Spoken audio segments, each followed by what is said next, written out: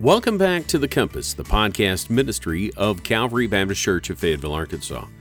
We're thrilled that you've chosen to download and listen as we continue studying God's Word together. If you're looking for a church to connect with here in Northwest Arkansas, let me invite you to join us at Calvary Baptist Church of Fayetteville. We're located at 1410 North Porter Road in Fayetteville, Arkansas, and you can find out more information at calvaryfayetteville.com or give us a call at 479-442-4634. Now, on today's podcast, I have the opportunity to share, and we're beginning a short series about the Trinity. Today's message is focusing in on God the Son, and we are going to be looking at Colossians chapter 1, verses 15 through 20. Let's listen together. So let me invite you to open up your Bibles to Colossians chapter 1, verses 15 through 20. We're going to spend just a little bit of time in this passage of Scripture this morning as we begin a short series on the Trinity. We're going to be looking at God the Son. Now, over the past few weeks, Pastor Kirk has been walking us through the last days of Jesus. We have seen the triumphal entry of Palm Sunday, the crucifixion, and the great and glorious resurrection. And we do this every year around the Easter holiday. It's important for us to remember these events because of their great significance. As we celebrated Easter, that is our high and holy day. It is the day in which we place all of our hope and faith in, that Jesus overcame the grave. You know, it takes these moments in time for us to have a relationship with Him, with that crucifixion and that resurrection. However, if we're not careful, we can think of Jesus as only that, as our great sacrifice. Sometimes we can only see people in one way. And we can even do that with Jesus.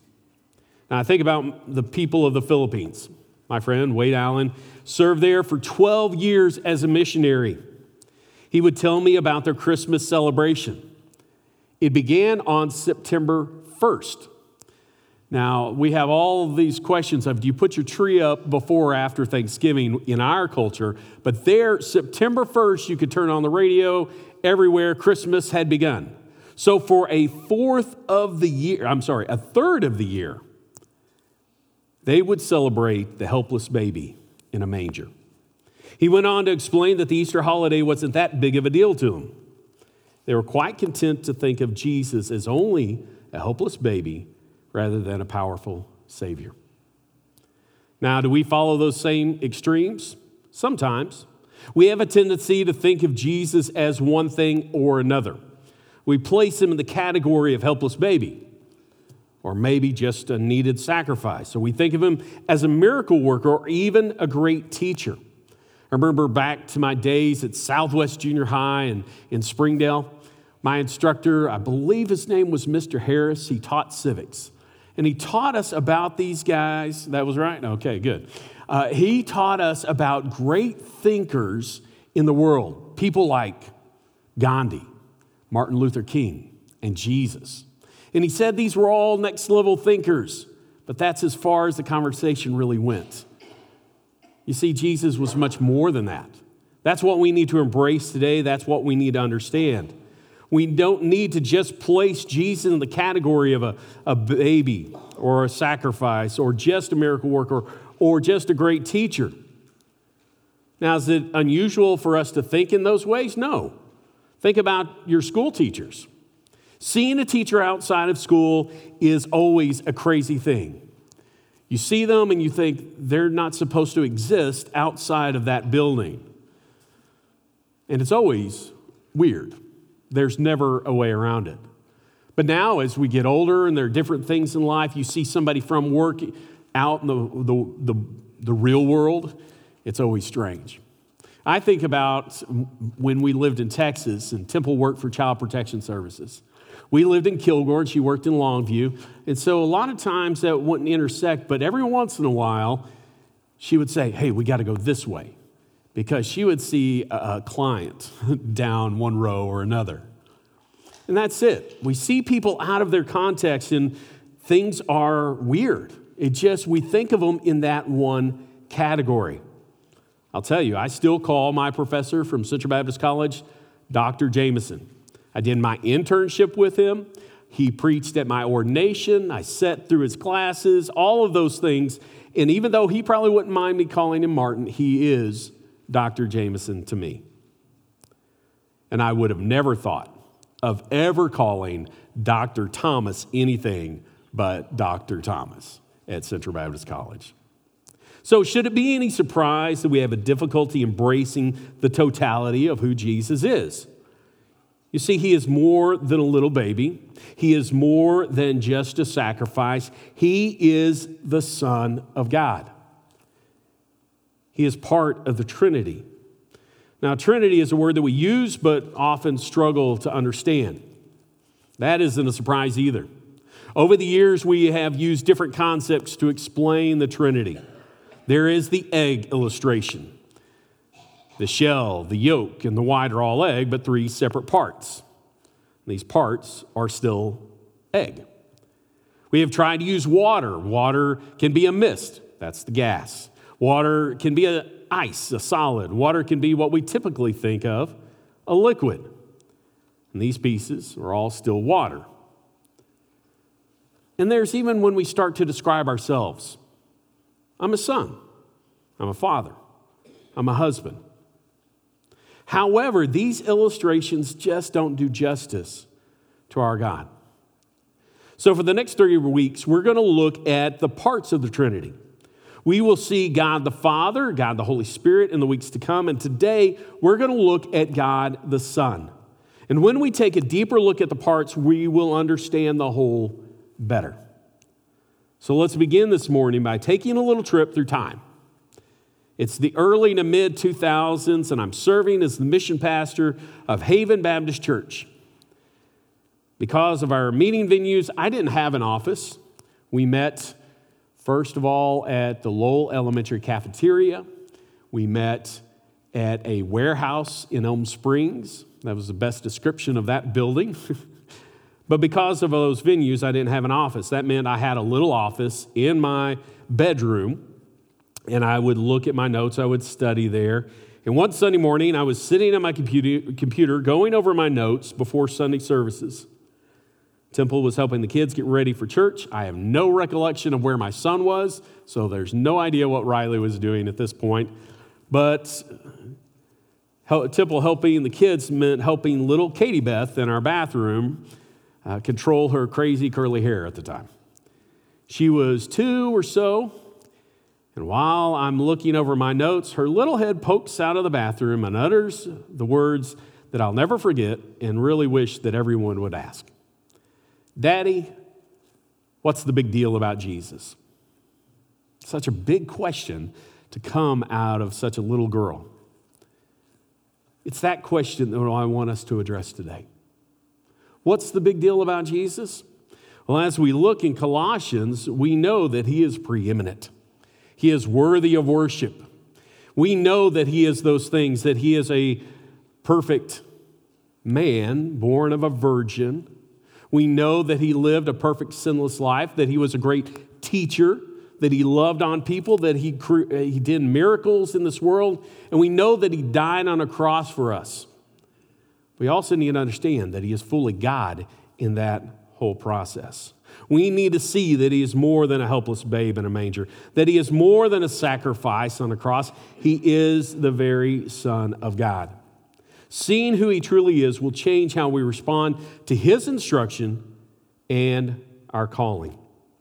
So let's read our text. Colossians chapter 1, verses 15 through 20.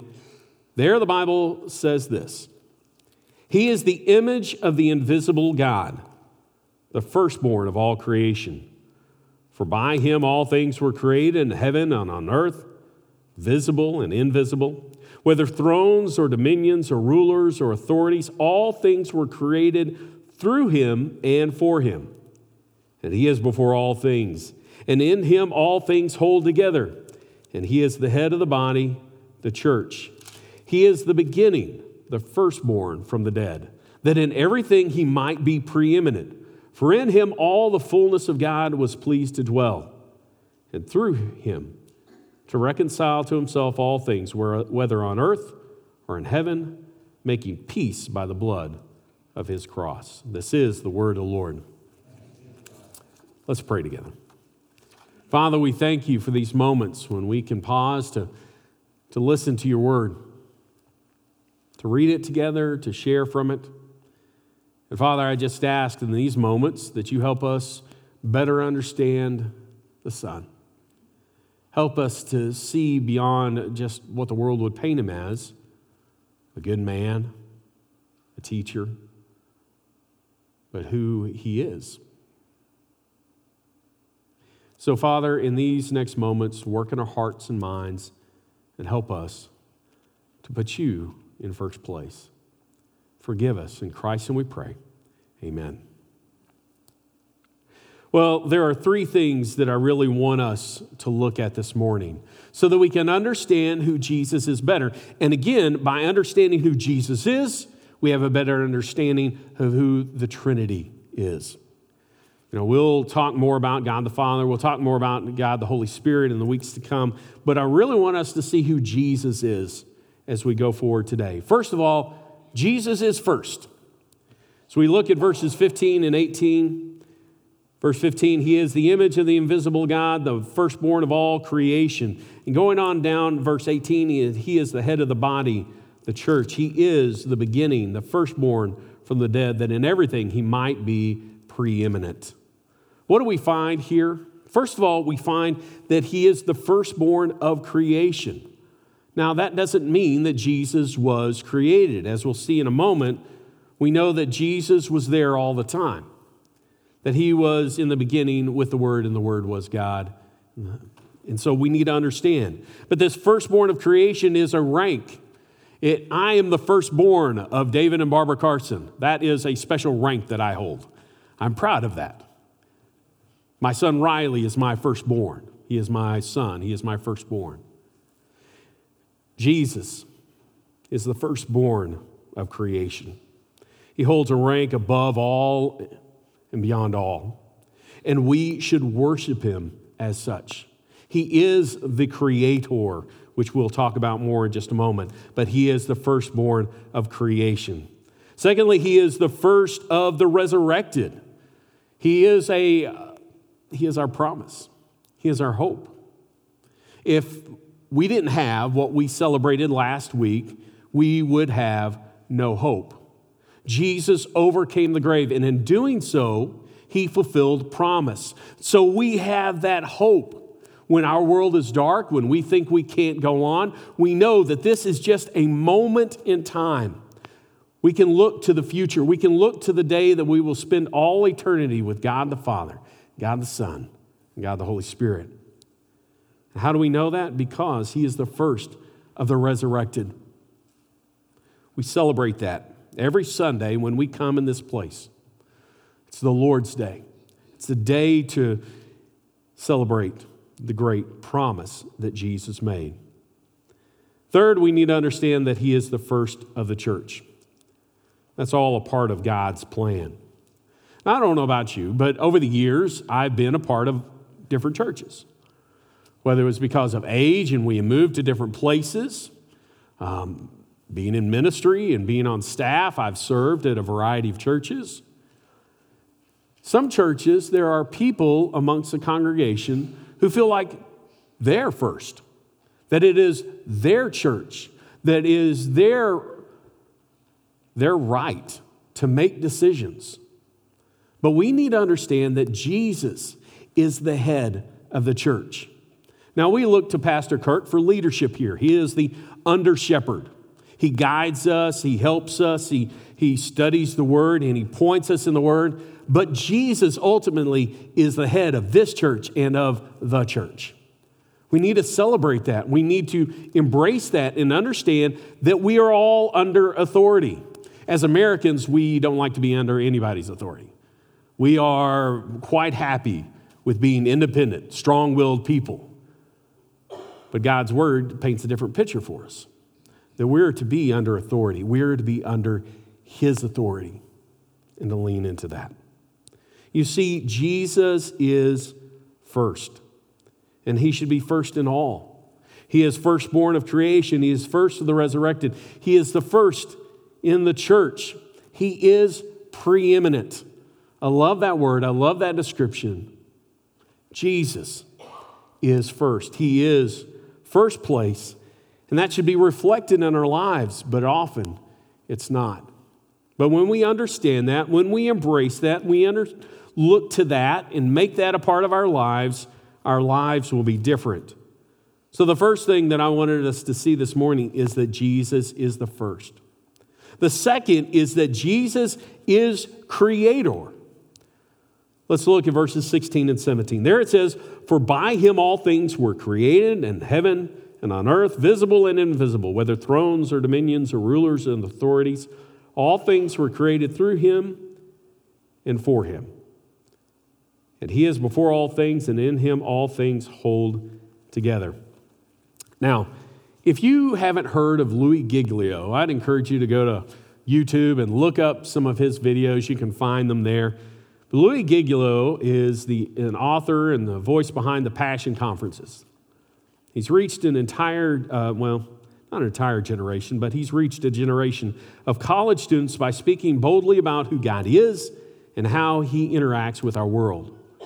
I had the first chance to see him was on the Indescribable Chris Tomlin tour. And he shared a lot of great things, but then I came across this. One of my favorite talks is how he describes what holds us together on a microscopic level. And I wish I had a picture of this for you, but I don't have one on our slides. The substance is called laminin. And the cool thing about laminin, if you look at it through a microscope, it looks like a cross. It's unbelievable. Laminin, Laminin. On a base level, it is the stuff that keeps us held together. What's really wild is that its physical shape is a cross. Now, is that a coincidence? No. That's how God operates. He shows himself in all of creation. Now, is that something that we could have seen by ourselves? No, it takes powerful microscopes to see these things. But what we need to understand is that Jesus is the creator. We find that here in Colossians in our text, but we also find that in other passages of Scripture. John chapter 1, verses 1 through 5 and verse 14, may be a passage that you've learned over the years. There the Bible says, "In the beginning was the Word. The Word was with God, and the Word was God. He was in the beginning with God. All things were made through him, and without him was not anything made that was made. In him was life, and the life was the light of men. The light shines in the darkness, and the darkness has not overcome it. And the Word became flesh and dwelt among us, and we have seen his glory. Glory as of the only Son from the Father, full of grace and truth." What a powerful reminder that through Jesus, all things were created. Jesus did not come into existence at the time of his physical birth. When we celebrate Christmas, we're not celebrating Jesus being born the same way that we celebrate any of us being born. We're celebrating God's gift to the world. We're celebrating entry of the God, the Son, into the world. He has always been and always will be. He was the great agent of creation. Jesus is creator.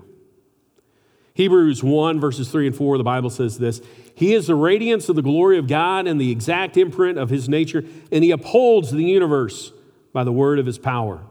After making purification for sins, he sat down at the right hand of the Majesty on high, having become as much superior to angels as the name he has inherited is more excellent than theirs.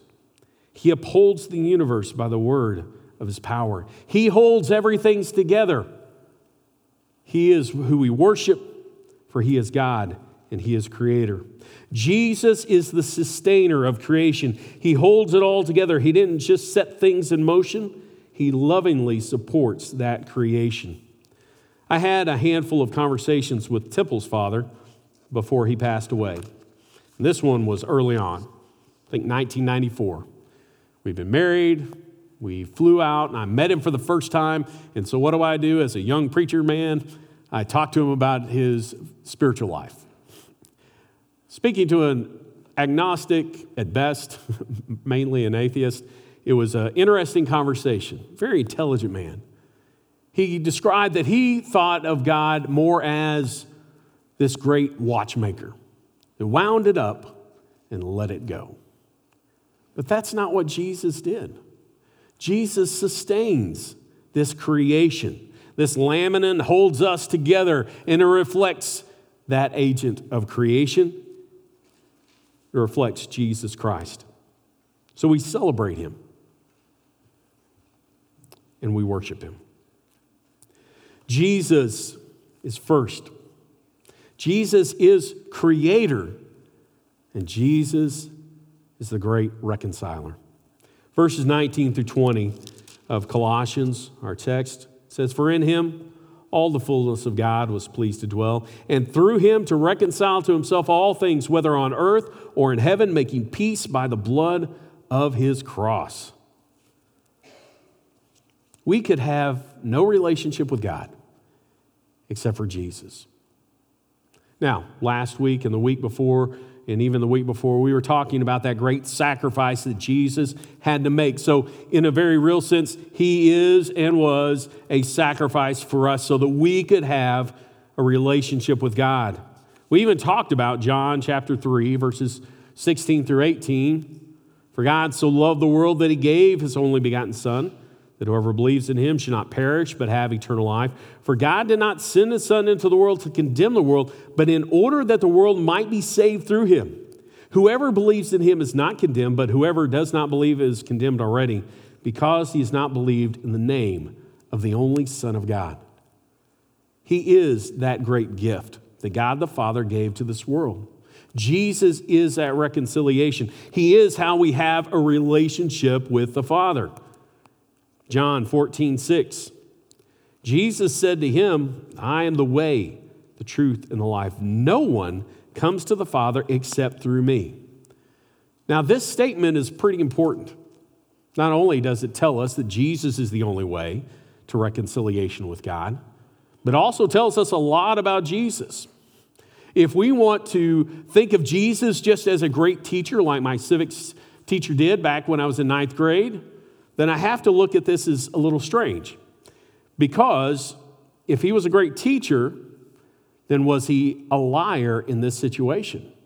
If he was just lying about being God and about being the only way, or was he a crazy man? And we wouldn't put a crazy man in connotation of a great teacher. Is he a lunatic? Or is he Lord? There is a book by Josh McDowell that called More Than a Carpenter that has a little chapter that's called Lord, Lunatic, or Liar. And it is that chapter in which much of our faith hinges. We either believe what Jesus said, and he did what he said, that he was a God of promise, and that he fulfilled those promises, or he was a crazy man who shared those things and that they weren't going to happen, or that he was just a straight-out liar. I lean, and will always lean, towards the Lord. So I'd encourage you to read that, look at that, think about that. If you're struggling with your faith, look into that little book. If you need a copy, I can find one for you. 1 Timothy 2:5 also talks about this Jesus as our reconciler. There it says, "For there is one God and there's one mediator between God and men, the man Jesus Christ." There is no other way for us to have a relationship with God than through his Son, Jesus. So Jesus is much more than just a babe. He is much more than just a good teacher. He is the way we have a relationship with God. And he continues to do that. He stands as the mediator between God and man. He is the man, Jesus Christ. Now, to understand who Jesus is, we must truly see him. He is more than a baby in a manger. He is more than a miracle worker. He is more than a great teacher. He is more than a sacrificial lamb. He is all of these things and more. He is God the Son. So what do we do with that? How do you treat Jesus? Is he preeminent in your life, or you just pull out all the parts of Jesus that you need when you need them? Some of us do that. It's Easter. Let's worship the risen Jesus. It's Christmas. Let's worship baby Jesus. It's Sunday. Well, let's study Jesus the teacher or the miracle worker. Seeing him in his totality means that we will worship Jesus and that we will worship all of him. Several weeks ago, Pastor Kirk shared a message with us that talked about looking at God and just picking the parts of God that we like, that there's problem with that. But that becomes idolatry when we worship. If we just worship those pieces of God that we like and we think, well, that's too hard, I'm going to set that piece aside. It's the same with God the Son. We cannot just say, I like baby Jesus. And I've seen silly movies where they'll say, I'm praying to sweet baby Jesus. There's so much problem with that. So many problems. You see, Jesus is our hope. He is our peace. He is our help. He is all those things that we need. When we're in dark places, he is the light. When we think we can't go on, he is our perseverance. So how do you treat Jesus? Just as a mix and match menu where you can pull out what you want and when you want it? Or do you spend time looking at all of who Jesus is? Do you worship him that way? We follow with this question, where does Jesus rank in your life? You see, he needs to be first in all that you do. And I know that this is a countercultural idea. We are told to think of ourselves first. I know that over time, I wondered what I should do about a job that I was in. This was trying to figure that out, and my brother gave me a good piece of advice that in most places in a job setting, that business is looking out for their best interests, and you have to look out for your best interests. That sounds very logical, doesn't it? But that doesn't quite match up with what Jesus tells us to do. And so we have to think about our relationship with him. Think about where he falls in our life. We are told to think of ourselves first, and there's an old saying that I love to remind myself with that helps. It uses the word joy, and you may have heard it. If I want to experience real joy in this life, I will think of Jesus, then others, and then you. It's a bit old-fashioned, but guess what? That is what God is calling us to do. He is telling us to put Christ first in our lives. That's going to shape our jobs. It's going to shape our families, our decisions, our witness, and our future. So we have to ask ourselves the question today, who holds first place in your life? We often think it's a godly thing to say, well, my family holds first place in my life. God must hold first place in our life. Jesus, it should be first place in your life. So, do you have a relationship with him? Have you accepted Jesus as Savior? Because that's where it starts. We can try to manipulate our lives, try to move things around and think, okay, I've done all the right things. But if we don't have a relationship with Jesus, none of these other things make any sense, because that's where it starts. If you haven't made that decision, today's the day. I'd encourage you to find me, find our worship leader, Jason, any one of our shepherd leaders after the service. We'd love to tell you how to know Jesus in a personal way. And as I look around this congregation, I see faces that I believe most here know Jesus in a personal way. But there are times when we come and we keep worshiping and we keep going through the motions and we realize that our relationship with Christ never had a starting point. And he wants that. It needs that. It has to have that. And so maybe you find yourself realizing that today. So I'd encourage you to look at that. So, how do you treat Jesus? Where does Jesus rank in your life?